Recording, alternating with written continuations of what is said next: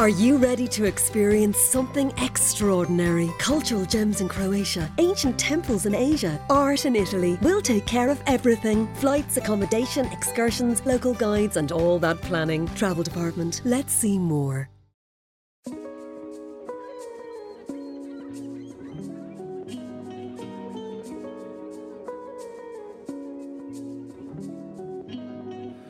I'm Gary Cooke, and you're listening to Trailblazers.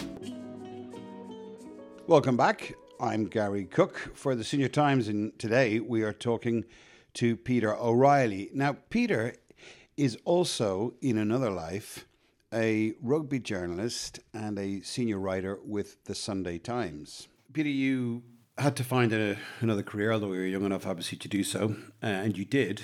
And there are many people who may not even be that interested in cricket, but they'll be very, very interested in what you have to say about rugby. And you've been a rugby journalist for many, many years. Mm-hmm. You say that you felt that you had something extra to bring to it on top of your journalistic writing ability, just because you'd played professional sport. And you understood the demands on what are the demands in these rugby lads? They seem to be incredibly intense.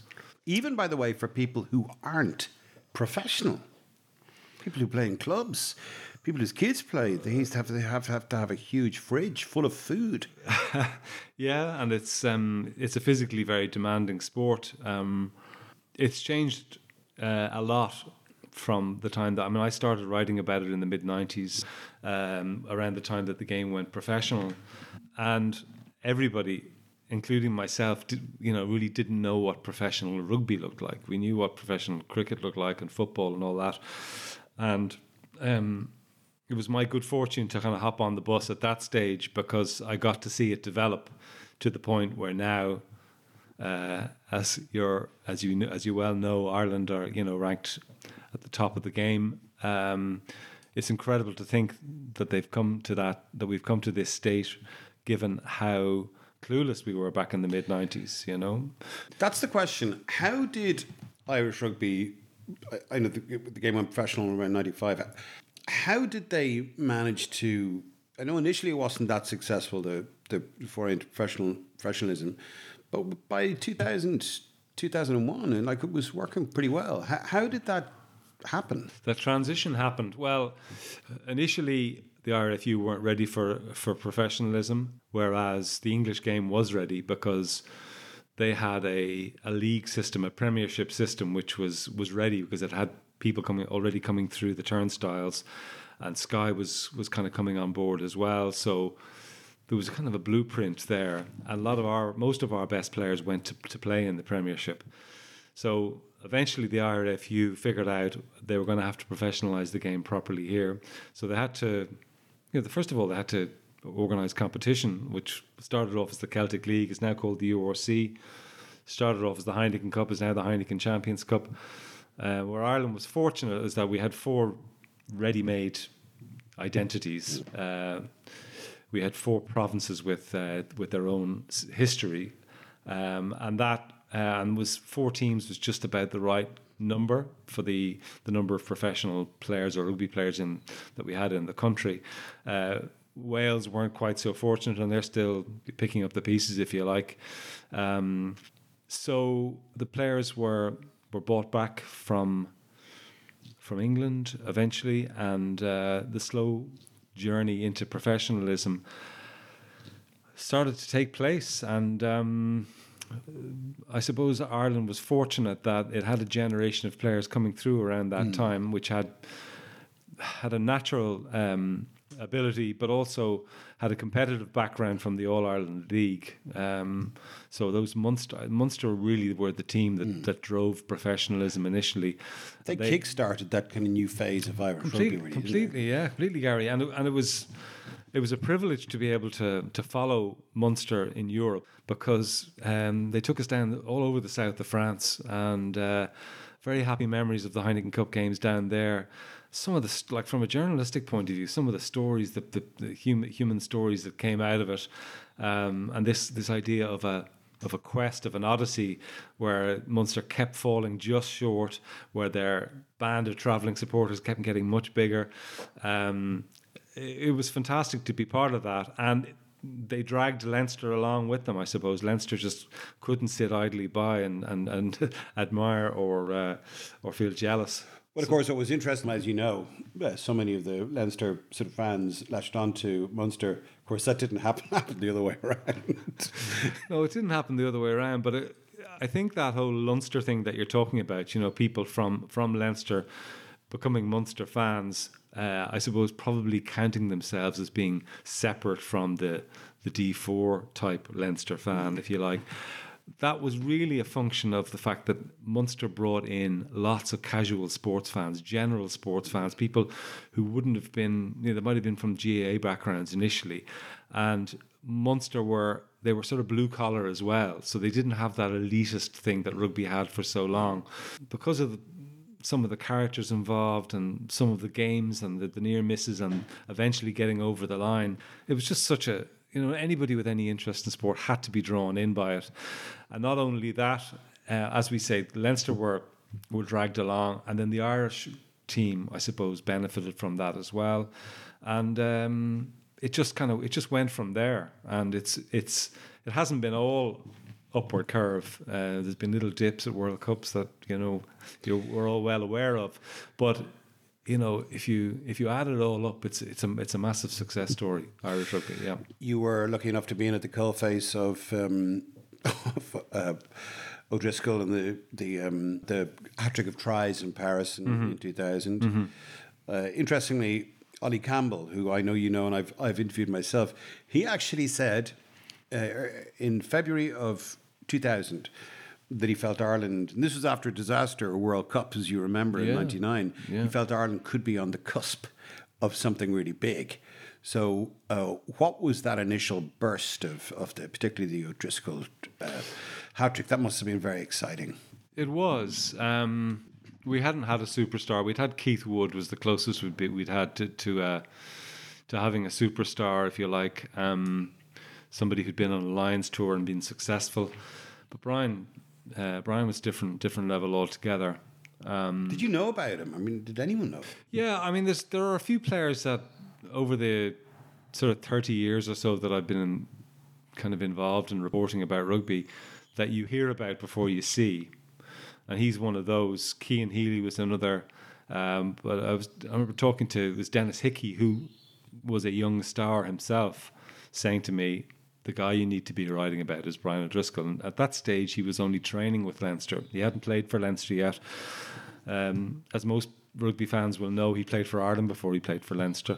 I remember being at it was an A interprovincial down in Garryowen on a Saturday or Sunday morning with about maybe 150 people watching the game. And O'Driscoll was playing for Leinster's second string at that stage.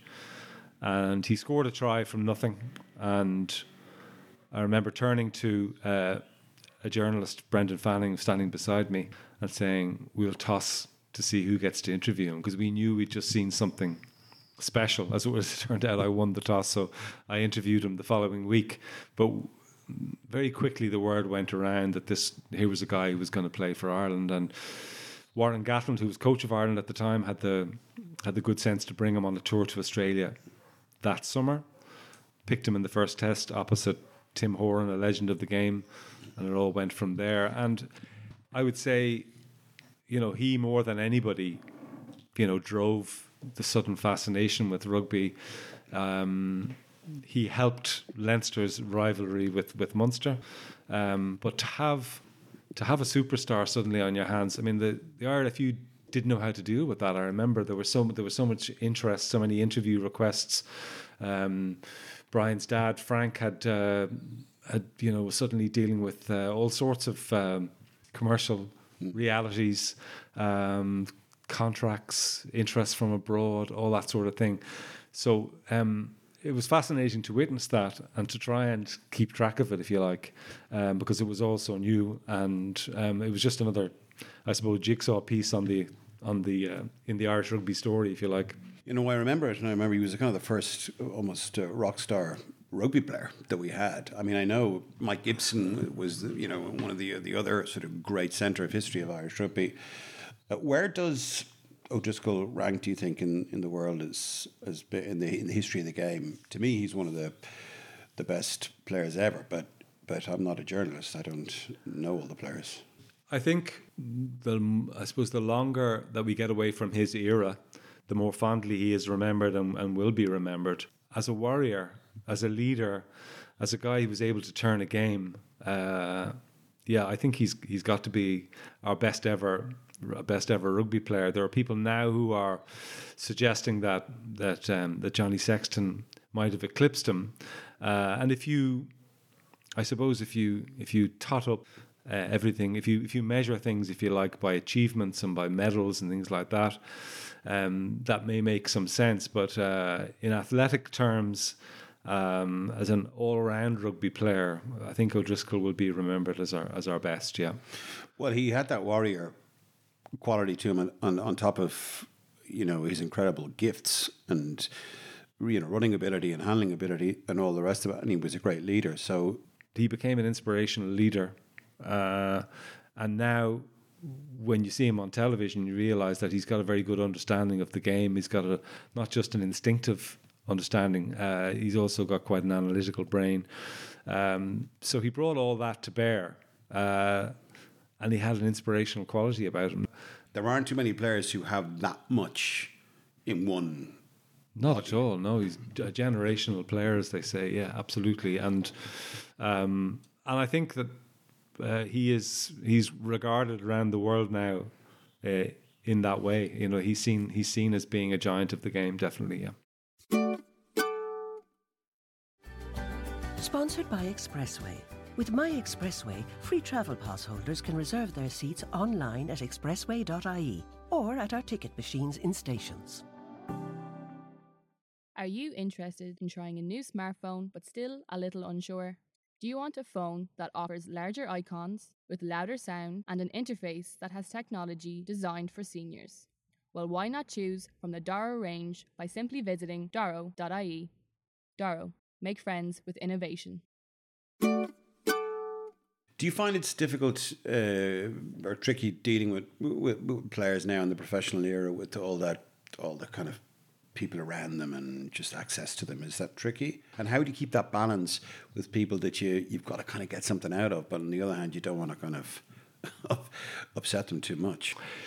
Yeah, access to players is not like it used to be, certainly, and that's simply because there's more demand on their time. There are more media outlets looking for their time, and so I understand that it can't be like it was in the old day where you just got hold of their telephone number and gave them a call and arranged to meet them for a coffee.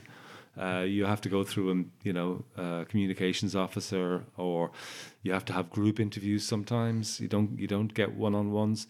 It's just the way things have gone, and also in terms of building relationships with players, it's kind of harder given that, when I started off, I was the same age as some of the players. I might have even played against one or two of them, whereas now I'm the same age as their dads.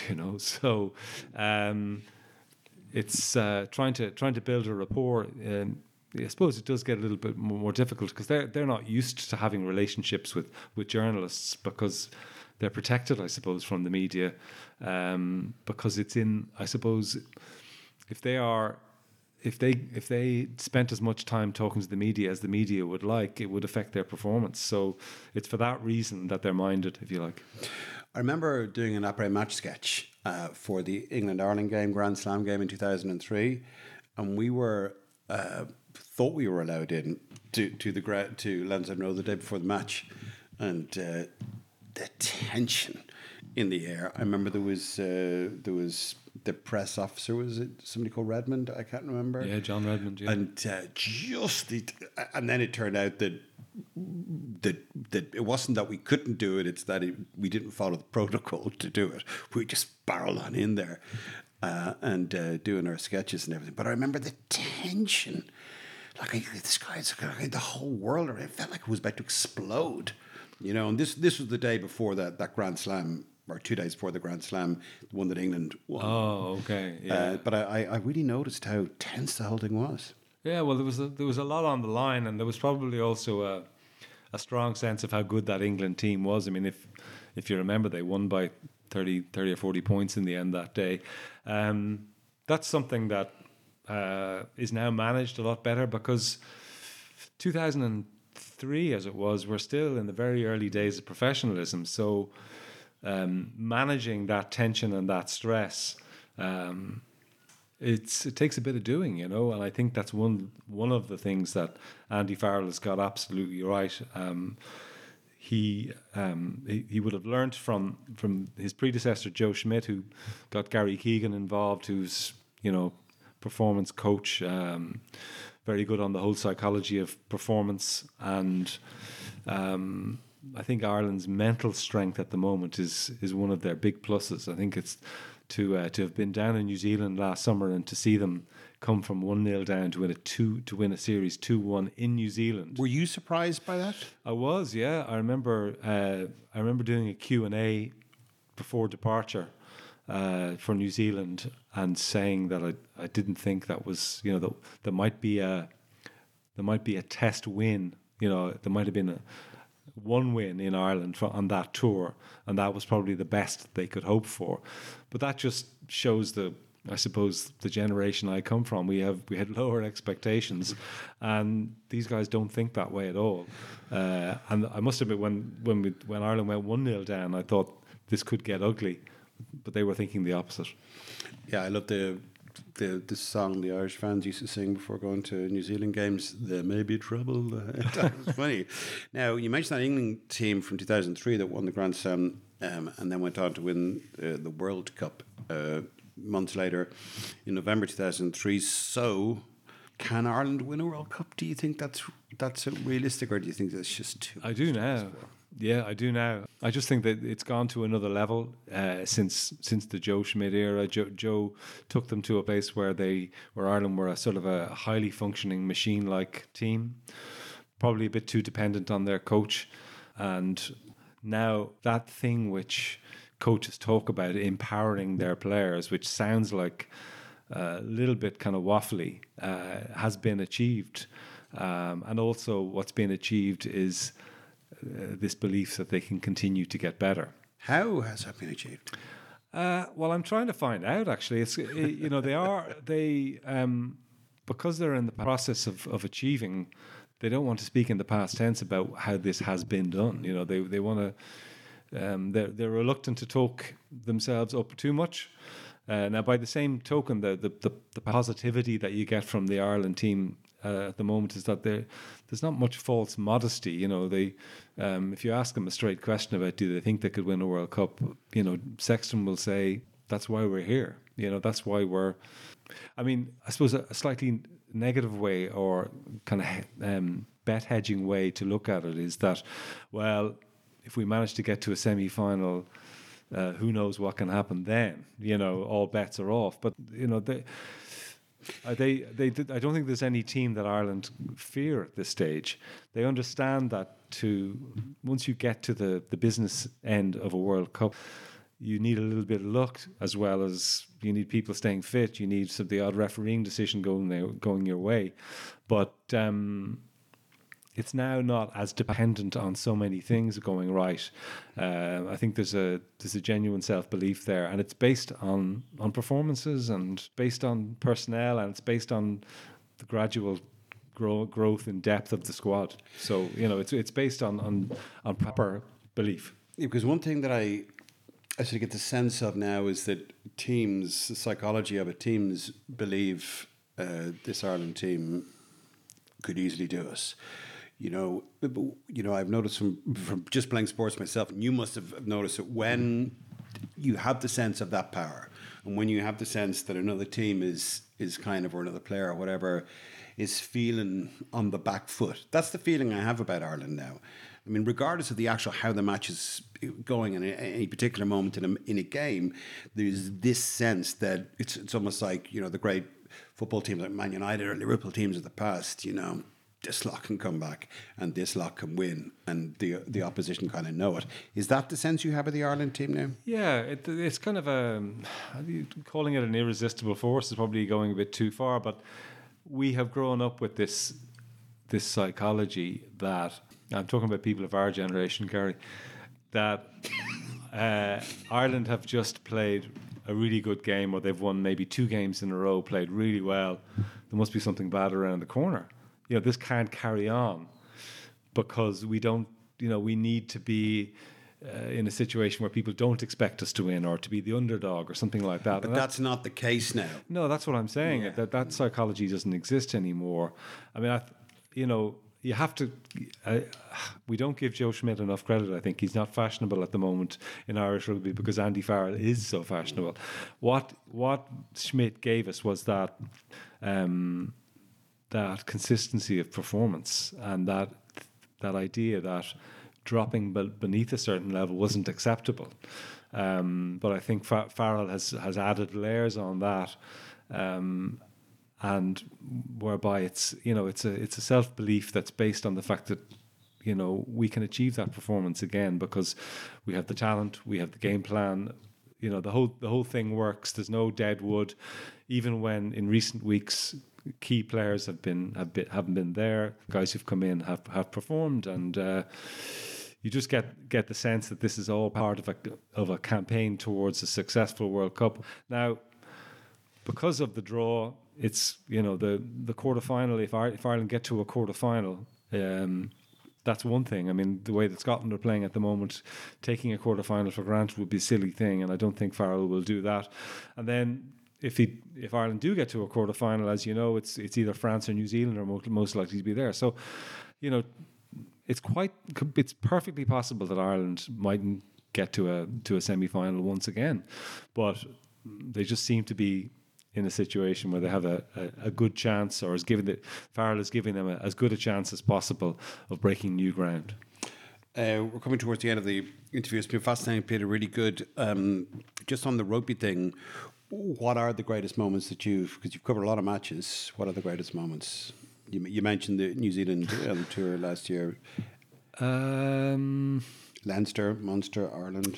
Well, I suppose there are a couple of things that spring to mind. I was in Cardiff in 2009, so Ireland hadn't won a Grand Slam in 61 years, and when you're in the press box, it's supposed to be a sort of an oasis of calm objectivity and all that. And I remember my colleague Stephen Jones from the Sunday Times having to tell me to sit down when O'Gara's drop goal went between the posts, because I had just become a fan. I'd forgotten that my job was to be objective and all that sort of thing. So he told me to sit down. That was a kind of a humorous moment.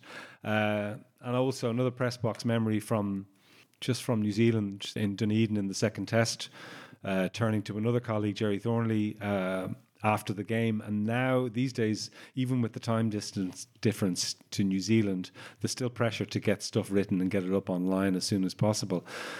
So once the final whistle had gone, I took the time to turn and shake hands, because you have to kind of mark these moments, because Jerry and I and various other journalists have been going down to New Zealand for years and being kind of patted on the back for brave efforts and that sort of thing by the local journalists. And it was nice now to have finally won a game over there, to have squared the series, and to think that we had, Ireland had a chance of winning a series. So those are I suppose the two that spring to mind. Yeah. And a question that may apply more to some of the older generation of journalists: is it good crack? Do you enjoy going off on a libation? Yeah, I mean, touring was a bigger novelty when I started off, and it would have been in my 30s, like I mentioned, going all around the south of France, following Munster especially was great. We get to go to some great parts of the world, usually in their winter times, but I'm not complaining. Argentina, Australia, New Zealand, South Africa, and generally the press corps get on pretty well with each other, and it's it's good fun, and we get to enjoy each other's company. It's like everything, Gary. As you get older, you mind yourself a little bit more. Some people do. Some people do. Well, yeah. I mean, I'm privileged to do this job. I'm fortunate that it just happens to be at a time when the growth of the game in this country has been huge and continues to grow. So yeah, it's. I'm lucky to have the job I do. Well, in a way, your cricket career, in a strange kind of a way, helps set you up for this particular career and journey that you've had with rugby. Do you have any regrets about the cricket? I have had over the years. Occasionally, I'll have things will come back to me, and I'll say, "Why didn't I do that or do this in that situation?" I suffered from a very, very, very mild form of grief afterwards. I didn't realize it at the time. It was much later when my own kids started playing sport that I realized that I hadn't processed the whole thing properly. But it's like everything, you get to a certain stage in life and you realize things that if you'd realized them when you were younger, etc., etc. I also, however, remember a conversation with a guy from Belvedere that I played with when I was very young, a guy I played with maybe on the seconds or the thirds in the club, and he said to me, "Do you ever think about if you had made it?" He wasn't really interested in my answer. He wanted to tell me, he said, "You've had a much better life, doing what you've done than if you'd ended up being a poorly paid professional cricketer, ending up living somewhere in the middle of England." He said, "You're fortunate. It mightn't have worked out as you wanted, but you've had probably a much better life. You have had a much better life, a more enjoyable life in sport than you would have had if you'd made it as a county cricketer." Well, on that optimistic and positive note, congratulations, Peter, and everything. I know you're a great cricketer and you're a great writer, so thank you very much for talking to us. It has been a huge pleasure. My pleasure, Gary. Thanks.